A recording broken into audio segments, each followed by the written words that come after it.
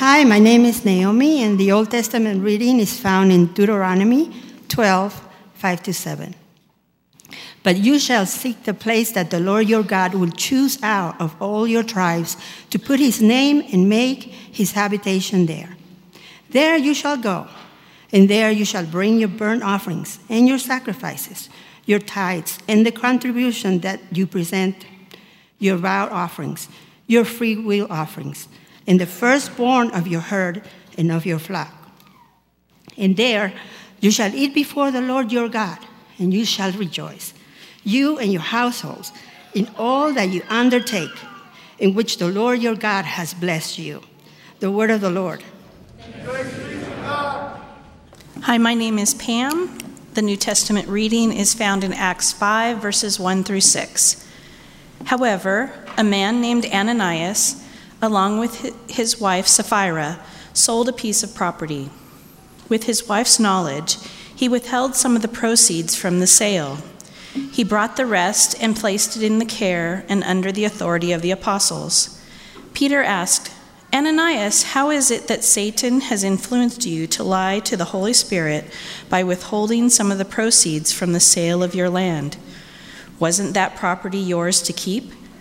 After you sold it, wasn't the money yours to do with whatever you wanted? What made you think of such a thing?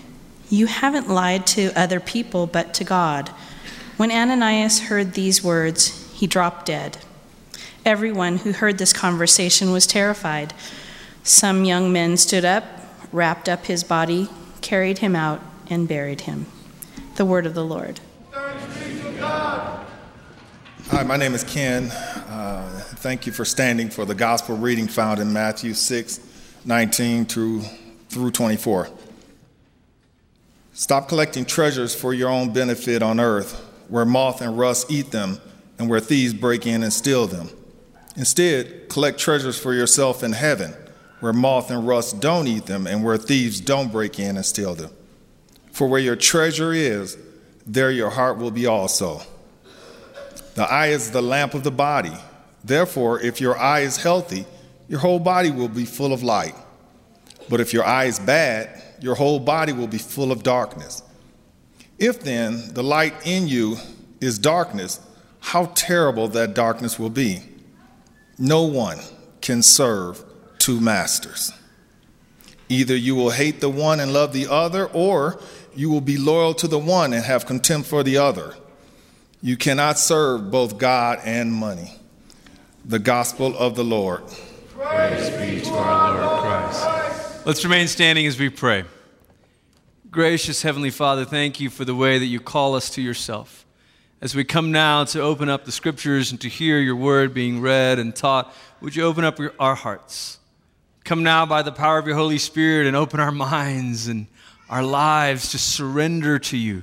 Conform us to the image of your Son, Jesus Christ. Do it not only for our sake and for the sake of the world, but do it for your own glory, we pray. In the name of the Father, and of the Son, and of the Holy Spirit. And everybody said, Amen. You may be seated. Well, good morning, everybody. It's great to see you. Now, the 9 a.m. when they heard that passage being read from Acts 5 about Ananias, they just out loud chuckled. You were a lot more reverent about that. I just want you to know right off the bat. But we're in the series called First Things, and this is a series about what it looks like to practice holy habits. Now, some of you make New Year's resolutions, and resolutions can be a good thing, but we've discovered, my wife and I have discovered over the last several years that sometimes the best resolutions are not actually goals, but habits. Because you may or may not hit your goals, but your habits will affect you. Your habits will form you. And so there's a story of a basketball player where the goal is not to make 100 out of 100 free throws. The goal is to shoot free throws for 30 minutes after every practice. And all of a sudden, you get a better free throw shooting percentage. Now, when we talk about this in the Christian life, it's even more powerful. Because we aren't just talking about habits that we do to white knuckle, pull ourselves up by our bootstraps and kind of make ourselves pleasing to God. Not at all. What we're talking about are habits that put us in touch with the Holy Spirit, that help us participate in God's work. See, the work of spiritual formation is the Holy Spirit's work. The gospel is not, come to me and then get your life back together again. The gospel is not, I'll forgive you for all of the stuff in the past, now just don't mess up again in the future. The gospel is when you come to Jesus, you receive new life. You receive not only forgiveness, but you receive the Holy Spirit, the power to live as new creation. So part of living as new creation is learning new habits, is engaging in new practices that will set us on the right trajectory. So Jesus said, seek first the kingdom of God. Seek first God's rule and authority, and then all these other things will be added unto you. Or if we could put it in our own words, we might say something like this. When you orient your life around Christ and His lordship, everything snaps into place. It doesn't mean that life becomes easy. It doesn't mean you don't have hardship. It just means things begin to come together around the right center. So in week 1 of the series, we talked about what it looks like to seek God through Scripture and the story of Scripture. And last week, Pastor Jason Jackson did a marvelous job preaching to us about what it looks like to seek God through the community called the church, the imperfect yet sacred community that God calls us into. And this morning, as you might have guessed, we're going to talk about seeking God through worshipful giving and generous living. Now, if we're honest, the first time when you realize that this is a sermon where we're going to talk about money, immediately you're starting to squirm and you have some sort of a reaction. And I just want to say it's not too late to sneak out. You could act like you're going to the bathroom. There's several doors out of the high school. But honestly, I get it. I was exposed during my college years to some crazy teaching about money. Televangelists with private jets and lavish lifestyles tried to tell us that if you gave a certain amount to God, you would get lavish, extravagant financial blessings back. And so when we hear money being talked about in church, we either associate it with guilt and shame or coercion or this kind of strange sort of bribe where it actually appeals to our consumerism, where it's almost like God is working with your selfishness and says, yeah, well, if you give to me, I will fulfill all of your selfishness. And I just want to say to you this morning, right off the bat, I was praying over this message, praying for you, and the overwhelming burden in my heart this morning is that the word of the Lord to you is this: God does not want your money, He wants your heart. He does not need your finances, but He desires your worship. He doesn't need your nickels and dimes, but He wants your allegiance. And this is not a sermon primarily about, okay, do we do the necessary stuff and go through the kind of thing? This is an invitation into a life of surrender to King Jesus. And it's interesting because finances are actually one of the places where we draw a little circle around it. And we're like, God, I love you. I want that whole heaven thing and I want that whole forgiveness thing, but stay out of the bedroom and stay out of my wallet. Don't tell me about morality and don't talk to me about money. But the kingdom wants to rearrange everything in our life. The New York Times, there was an opinion piece a couple months ago on Giving Tuesday. And a sociologist was writing this opinion piece about giving in America. And she noted that since Giving Tuesday was introduced back in December of 2012, so over the last 7 years, it has inspired more than $1 billion of donations. Now, that's amazing. America is so generous. And she said last year estimated giving topped $300 million. These numbers are big, she says, but actually in a typical year, 45% of Americans don't give a single dollar. Almost half of America doesn't give a single dollar. And she went on to say something like 74% don't volunteer a single hour. And so sometimes beneath the surface of all the big dollar numbers is actually the reality that we want to draw circles around our stuff. And we want to say, Jesus, you can touch that, you can talk about this, but don't talk about this. This morning, when you see the title here, Worshipful Giving, I want to introduce you to a way of thinking about giving and a kind of giving that is actually different than any other giving in the world. I want to introduce you to a kind of giving that the Bible talks about that is different than any kind of giving in the world. It's not a tax. Worshipful giving, giving to the Lord is not the sort of Christian tax. You know, you're like, well, Uncle Sam and Jesus. Worshipful giving is not a tip. Those white buckets that go by, you're not like, oh, that's pretty good service. Put in a couple extra, honey, It's not a tip jar. Worshipful giving is not even a donation. Now, we have many wonderful Christian ministries in town. Many of you work for them. They do a wonderful job of talking to us about being a donor and investing and all of that. But worshipful giving is not even a donation, because Jesus is not calling donors, he's calling worshipers. And worshipful giving, let's add a couple more to this list, is not an investment. This is not the sort of shrewd way that you can say, well, what's my 10% return on that money market mutual fund or whatever? And so in church, God promises tenfold, so let's do the math on that, and sort of some sort of kingdom investment. It's not even an investment, because an investment still puts you in the driver's seat. It still is a way for you to stay in control. Well, I would like to invest in that church. Thank you very much. It's not an investment. And it's not, a retired pastor caught me after the 9 a.m. He said, add one more to your list. He said, it's not membership dues. I was like, oh, like an HOA, and he goes, no, like a country club. I'm like, I don't know how many country club dues paying people we have. But either way, whatever dues you think of, I'm certainly not paying dues of that sort. Anyway, worshipful giving is not dues either. It's not a tax. It's not a tip. It's not a donation. It's not an investment. It's not dues. What is worshipful giving? Well, I'm glad you asked. We're going to have a little panel this morning. These are not just my imaginary friends for moral support. We're going to have a panel in a few moments, but I want to just give you a few things from the Bible this morning about worshipful giving. So let's say three things from the Old Testament. Worshipful giving in the Old Testament is seen in a practice called tithing. And the word tithe literally means a tenth, and it actually shows up in the Old Testament as a practice that was kind of known in the ancient world. Abraham meets a king named Melchizedek, and as a way of showing honor, of paying homage to Melchizedek, Abraham gives him a tenth, gives him a tithe. But it actually transforms and becomes something more than that. What do we know about the Israelite practice of tithing? When God calls a people to himself and starts to give them instruction, tithing takes on a slightly different tone. First of all, it was always done as an act of worship. And some of these scriptures you'll just write down, and we'll jump around in them a little bit. Leviticus 27, verse 30 and 32, every tithe of the land, whether of the seed of the land or of the fruit of the trees, is the Lord's. It is holy to the Lord. And every tithe of the herds and the flocks, every 10th animal of all that pass under the herdsman's staff shall be holy to the Lord. And so tithing is introduced as an act of worship, as a way of consecrating something, the first and the best, and saying it is holy to the Lord. So it's always done as an act of worship, number one. Secondly, it's always brought to the place of worship.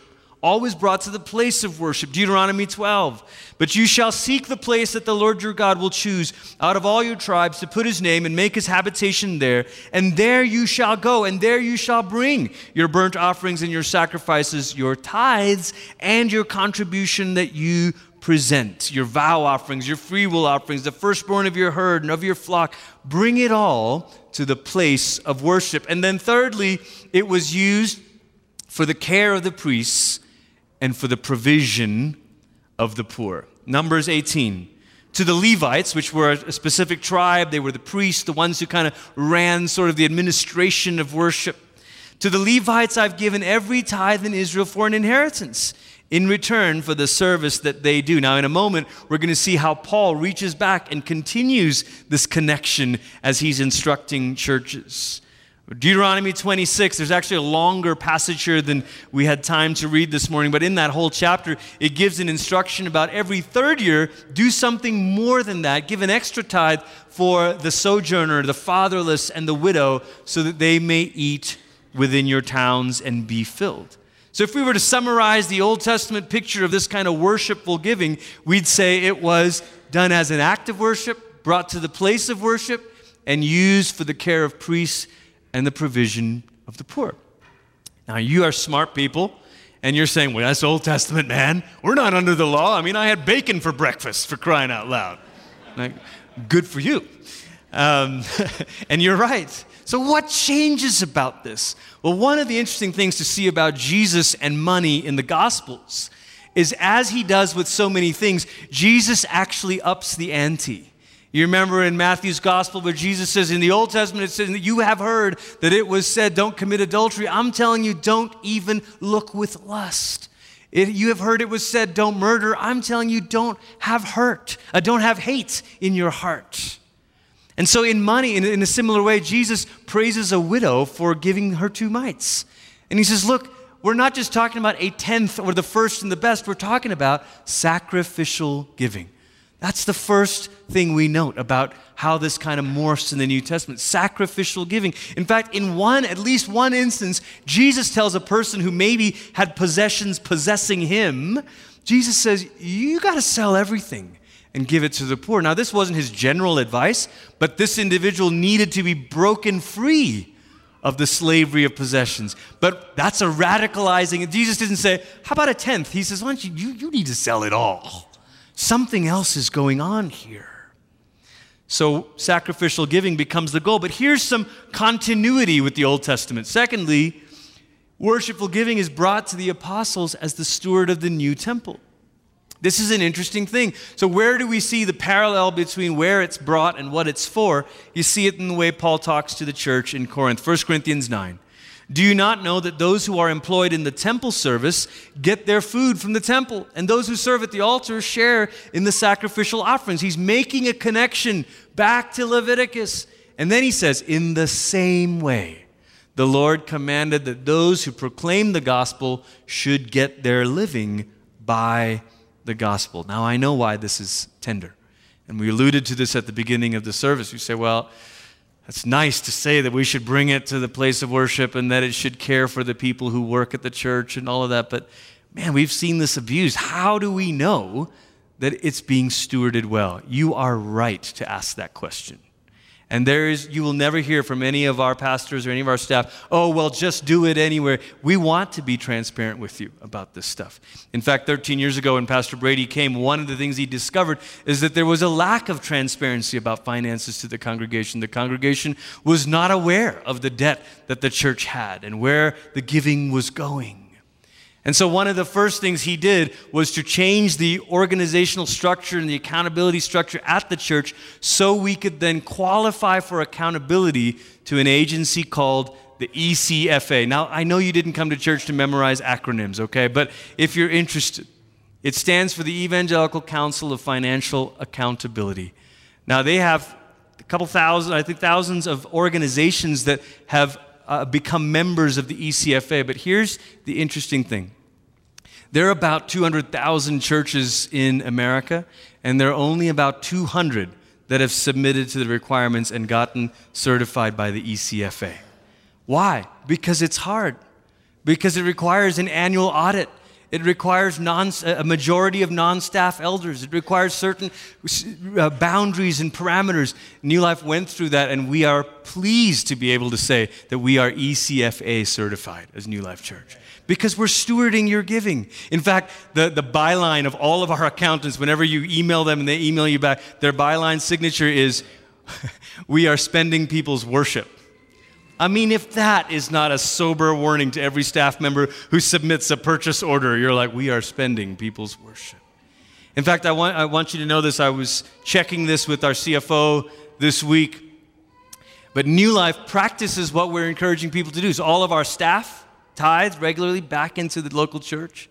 And the church itself tithes. In fact, it double tithes. New Life Church consistently last year and the last couple years gave away 20% of everything given in, gave away 20% of it on outreach, local and global, around the world. It's a beautiful thing. And you know some of the local works, you know some of our local partners, you know about the Dream Centers and Mary's Home and the clinic. But globally and internationally, I got this from our missions pastor this morning, over 40 missionaries are supported through your giving. A couple dozen more organizations that we partner with in countries all around the world. So we're committed to living this way too. In fact, in a very real way, we're taking those two purposes of the money the same way, the priests and the poor. And so we're giving out, and the biggest chunk of it goes toward our staff team because we don't make widgets here at the church. We don't do products or put on massive things. What we are is people discipling people. And so 60% of our budget goes towards staff. Why? To help make disciples who make disciples, to equip the saints for the work of the ministry. That's what we do. And it's about 8% that goes toward debt service. So sometimes the impression of New Life is like, man, I bet that church just wastes all its money on like debt. It does not, 8%. We're giving twice that and more out beyond these doors. And I want you to know that, because if you're going to bring worshipful giving to the place of worship, you ought to know that it's being stewarded well. Amen? Okay. Thirdly, and this is the piece of it with the Acts story, it is an invitation, not an obligation. What changes with worshipful giving? It's an invitation, not an obligation. Isn't it interesting? We listen to that story of Ananias, and a few verses later, his wife comes along and pulls the same shenanigans. She too gets to join him in the afterlife. And we think, oh my goodness, like, is this how God works? Like, give to me or else. No, that's not the story. In fact, Peter says it clearly. He says, you could have done whatever you wanted to with the proceeds. He doesn't say, well, you owed the church. He doesn't say that. He says, you could have done whatever you wanted to. You chose, though, to lie. And that's the issue. Sometimes we put all this guilt and shame on people, but in the New Testament we say, look, it is all grace. It's all invitation. It's all an opportunity to have your life transformed and to participate in God's work. And Peter is saying to Ananias and Sapphira, look, you see that God is on the move and you want to participate in his work. And that's a wonderful thing. Nobody was forcing you to do that. So don't lie about it. Do whatever you decided. And so Paul picks this up, I think, and says something similar in 2 Corinthians 9. He says, the point is this: whoever sows sparingly will also reap sparingly, and whoever sows bountifully will also reap bountifully. Each one must give as he has decided in his heart, not reluctantly or under compulsion, for God loves a cheerful giver, and God is able to make all grace abound to you, so that having all sufficiency in all things at all times, you may abound in every good work. The late Catholic writer Henry Nouwen said this. He said, when we give into the church and the work of the kingdom, that is the only mechanism by which you can transform earthly resources into eternal gain. It's the only way to do that. You can turn your money in for a new sweater. You can turn your money in for a new house. But the only way to turn your money into something that echoes into eternity is when you give to the church and to the kingdom. And that's the invitation, not the obligation. In fact, the Old Testament doesn't just talk about a tithe, it talks about generous living.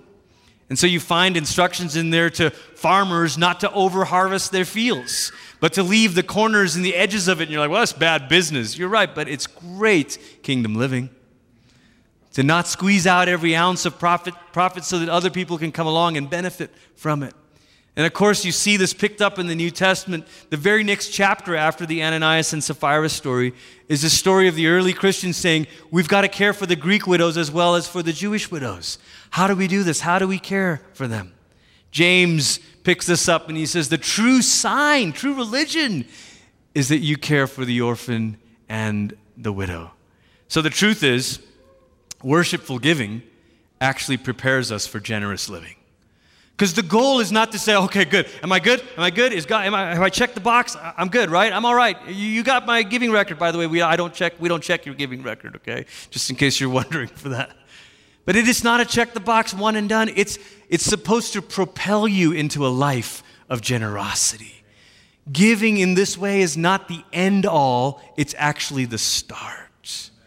In 2007, Relevant magazine, which was a magazine kind of designed for 20-somethings, 30-somethings, but if you read it in 2007, you're like a 40-something now, so, practically a boomer.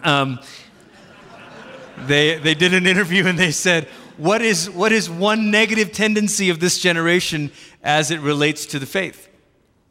And a panel of different Christian leaders gave some answers, some pastors, some theologians.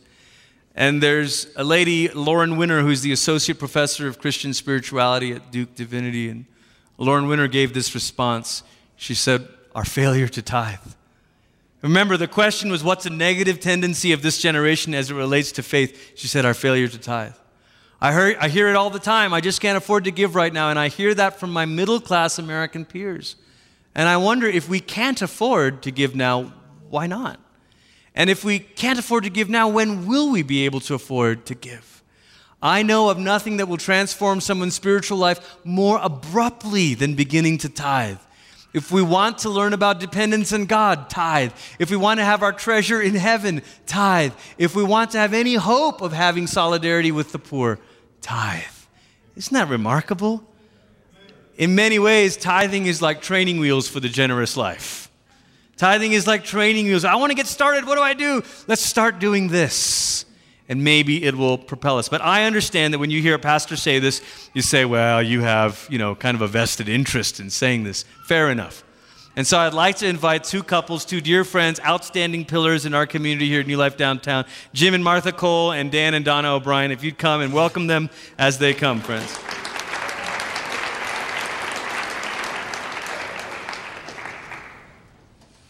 Hi, guys. Hi. How are we doing? So I wonder if we could just start this way. Tell us just a tiny bit about your background, where you grew up, Christian home, not a Christian home, and when did you learn that Jesus kind of had something to say about money and finances? So we'll start over at this end here. Dan and I were blessed to be raised in Christian homes, both of us, and we do realize that is quite a blessing. But my first knowledge that Jesus and money had something to do with each other was carrying those coins in my little hand to Sunday school. Yeah. And those coins were for the offering, and the offering was for Jesus. Me too, exact same experience. Both of you in Central Illinois, right? Yeah, both in Central Illinois. Well, actually Chicago at that point. But yeah. Well, we got some Chi-Town shout-outs. Okay. Illini. Yeah, Illini, yeah. For me, similar. I grew up in a home that I saw generosity. I saw the worshipful giving, and it was a part of the fabric of our family. And two stories that I thought of that still remain with me. My mom, I remember the kitchen counter always being lined with sweetbreads that she was making to go with a meal that we were making to give to somebody. And I think about that in reflection, that took time and money. So she was generously living as well as worshipfully giving. My dad was an insurance agent, and I remember him paying deductibles or insurance premiums so that people's insurance didn't lapse or that they could get the repairs. And as I reflect on that, again, that's money, but it's the compassion of the heart. Yes. That idea that it comes together for the whole person, not just God wanting the money. So good. Now, a little different than my good friends all sitting up here. I grew up outside of the church, was not introduced to Jesus in any fashion until I hit my early 20s. So you had long hair. You were in a traveling music band. Traveled around like, the globe, did all kinds of crazy stuff. That was what is it? Down with people, up with people. What was it called? Something like that. It was pretty crazy. So when I was introduced to Christ, I'm just going to pass. We're going to move right on by that. We don't have time for that. Sorry. But when I was introduced to Christ, it was a radical experience, a complete re-architecting of my life, very much my journey like we see happening in our Alpha programs. And my first introduction to giving and the notion that God had something to say about money was those that proceeded before me. Because somebody paid and invested, gave into translating the Word of God to create the very first Bible that I ever cracked open, was blown away by the Word of God. So I'm so thankful for those that proceeded before in making those investments. And then was stunned to see the things that God had to say in that, in Old and New Testament, about money and riches, and more importantly, about the heart. Yeah, yeah. So what difference has this made in your life? So for a lot of you, that's been a few decades now. We won't say how many exactly. But what difference has this sort of practice made in your life? I mean, Martha, you talked about the generous living that kind of comes from this, but what's kind of your story on that? And Donna, I'll start with you, because Donna just retired from 35 years as a financial advisor at Edward Jones. And so I'm even curious in your perspective on this when you see people who develop disciplines versus don't. Yeah, it is interesting to have that perspective of not just my own life and my parents' life, but hundreds of people. and different ways people approach this. But one of the basics of investing and purposes of investing is to be financially independent, financially solvent, and financially responsible. But generally you say, be sure you pay yourself first. And what that means is make sure that you're setting aside those savings dollars, not just saving whatever's left at the end of the month. But for the Christian life, it's pay God first, then everything else follows. So in your, and I always knew which of my clients were Christian and were following that, and could see that, the fruits of that. But having that thought of all the money that passes through your hands every month, how much of that should I be setting aside? And setting aside for what? Yeah, and when we were first married over 43 years ago, we got married. 5 days later, I started law school. And Donna was a school teacher back then, and she made $8,000 a year. And so we sat down the second weekend of our life together and tried to figure out how much we could give to the church we were going to go to. And we figured we could spare $25 a week, which was, it works out to about $1,200 a year. And $1,200 a year on $8,000, it was tight, I'll be honest with you. But we just understood that everything we had and would ever have came from God. And that's where you start. So I get radically saved in this process and introduced to all these things that the Lord had to say. And then it comes to giving. Now, I, at that point in time, was a extremely impoverished college student that was I had nothing but oodles of debt to my name. And so the notion of giving was like, I'm barely making it. And yet there was also something, and this goes back to what you talked about earlier, about the heart. And I could feel the Lord working on my heart, like, if you're going to trust me for all these other things, will you trust me here? And begin nurturing that. But that first tithe check that I ever wrote, and I think it was a check or maybe it was cash, but the sweat was pouring down my brow as you kind of quiver and drop it in the white bucket. And, for me, I just, again, look at it as I grew up seeing it in a practical way as well as a fun way. And when Jim and I met and got married, as he said, he was an impoverished college student. So I married him for potential. And it's paid off. Quick plug. Jim and Martha lead a fabulous ministry called First Year. It's for people in their first year marriage, meets 2 Fridays a month. I mean, listen, don't you want to spend time with them and hear more? But I think it became at a very early age. It wasn't because we had enough. It wasn't because we were at the right place. It was because out of a heart of devotion, a heart of compassion, a heart of wanting to obey for us, to give in hospitality, to give in a tithe, to overtip, do what we could with what we had for the kingdom. Well, the beautiful thing about all four of you, and those of you who know the O'Briens and know the Coles, you know this about them. Generosity overflows from your life in all kinds of ways, in hospitality and hosting people. I know Dan and Donna have just been standing with people through a very difficult season recently, Jim and Martha, constantly. I mean, you guys, your homes are open, your hearts are open. So this has been a practice that it goes beyond money. It may have started with that, but then it overflows into more. So some final thoughts here. What would you say to people who maybe haven't begun, maybe they never thought about it, maybe they're not able to? What would you say to people who aren't yet giving regularly to the Lord in some way? My father, who I lost about 35 years ago, was a wise man. And he always said, and I can remember from about the age of 5, he told me this. He said, you can tell a lot about a man and what he values by where he puts his money. And I think that's so true. I just know that, as the people come through these doors every week, lives are changed. Christ is reaching people day after day here. And that's the most important thing in the world. I know as a father and a grandfather, I've been praying for my children and grandchildren before they were ever born, that they would have faith and follow the Lord. And it's so important. And there are people that will be coming through these doors long after probably all of us are gone. And they will be accepting the Lord, and the Holy Spirit will be moving in the lives of the people that come here. Amen. And that makes it all worthwhile. Amen.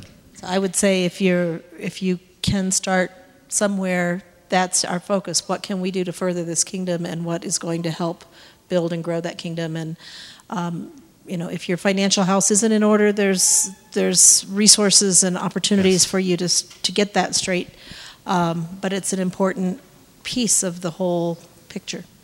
Can I just say, connected to that, two things. One, just start. Just start. If we're going to trust the Lord, then let's trust Him fully, and let's not hold back, and let's begin this journey. Not because there's something coming in return.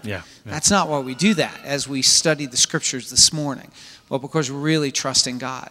Secondly, and I want to build and end on what Dan had to say, which is the legacy of who we are as a people of God in downtown Colorado Springs, to pour into our community near and far, and let each of your households, individually or collectively, determine what has God called us to be earmarked as our legacy. The generations will look back and say, so as we journey forward as a congregation, and whether we have plenty or whether we have leanness, pouring into each other's lives can make a huge difference and impact for Christ. And all I would add with is I love the cheerful giver. It is so much fun. Once you find that worshipful giving and generous living, it is fun. It's not an obligation. It's a joy. It's fun to be a part of the kingdom. Good. So good. I want to say one thing. Sometimes some of you might find yourself in a season of financial hardship. It's okay to be in a season where you receive. That's one of the reasons why we give worshipfully to the Lord each week, so that we can do that. We gave $150,000 in benevolence to our own congregants last year. There's a process where people can apply for that and receive financial coaching from the church and help with that. But part of the idea of sharing with one another is that when you are in times of crisis or difficult times, you can lean on the strength of one another. And then as you're able, go ahead and start however small that is. But let the Holy Spirit kind of guide you in that. Thank you so much, Martha, Jim, Donna, Dan. Thank you, guys.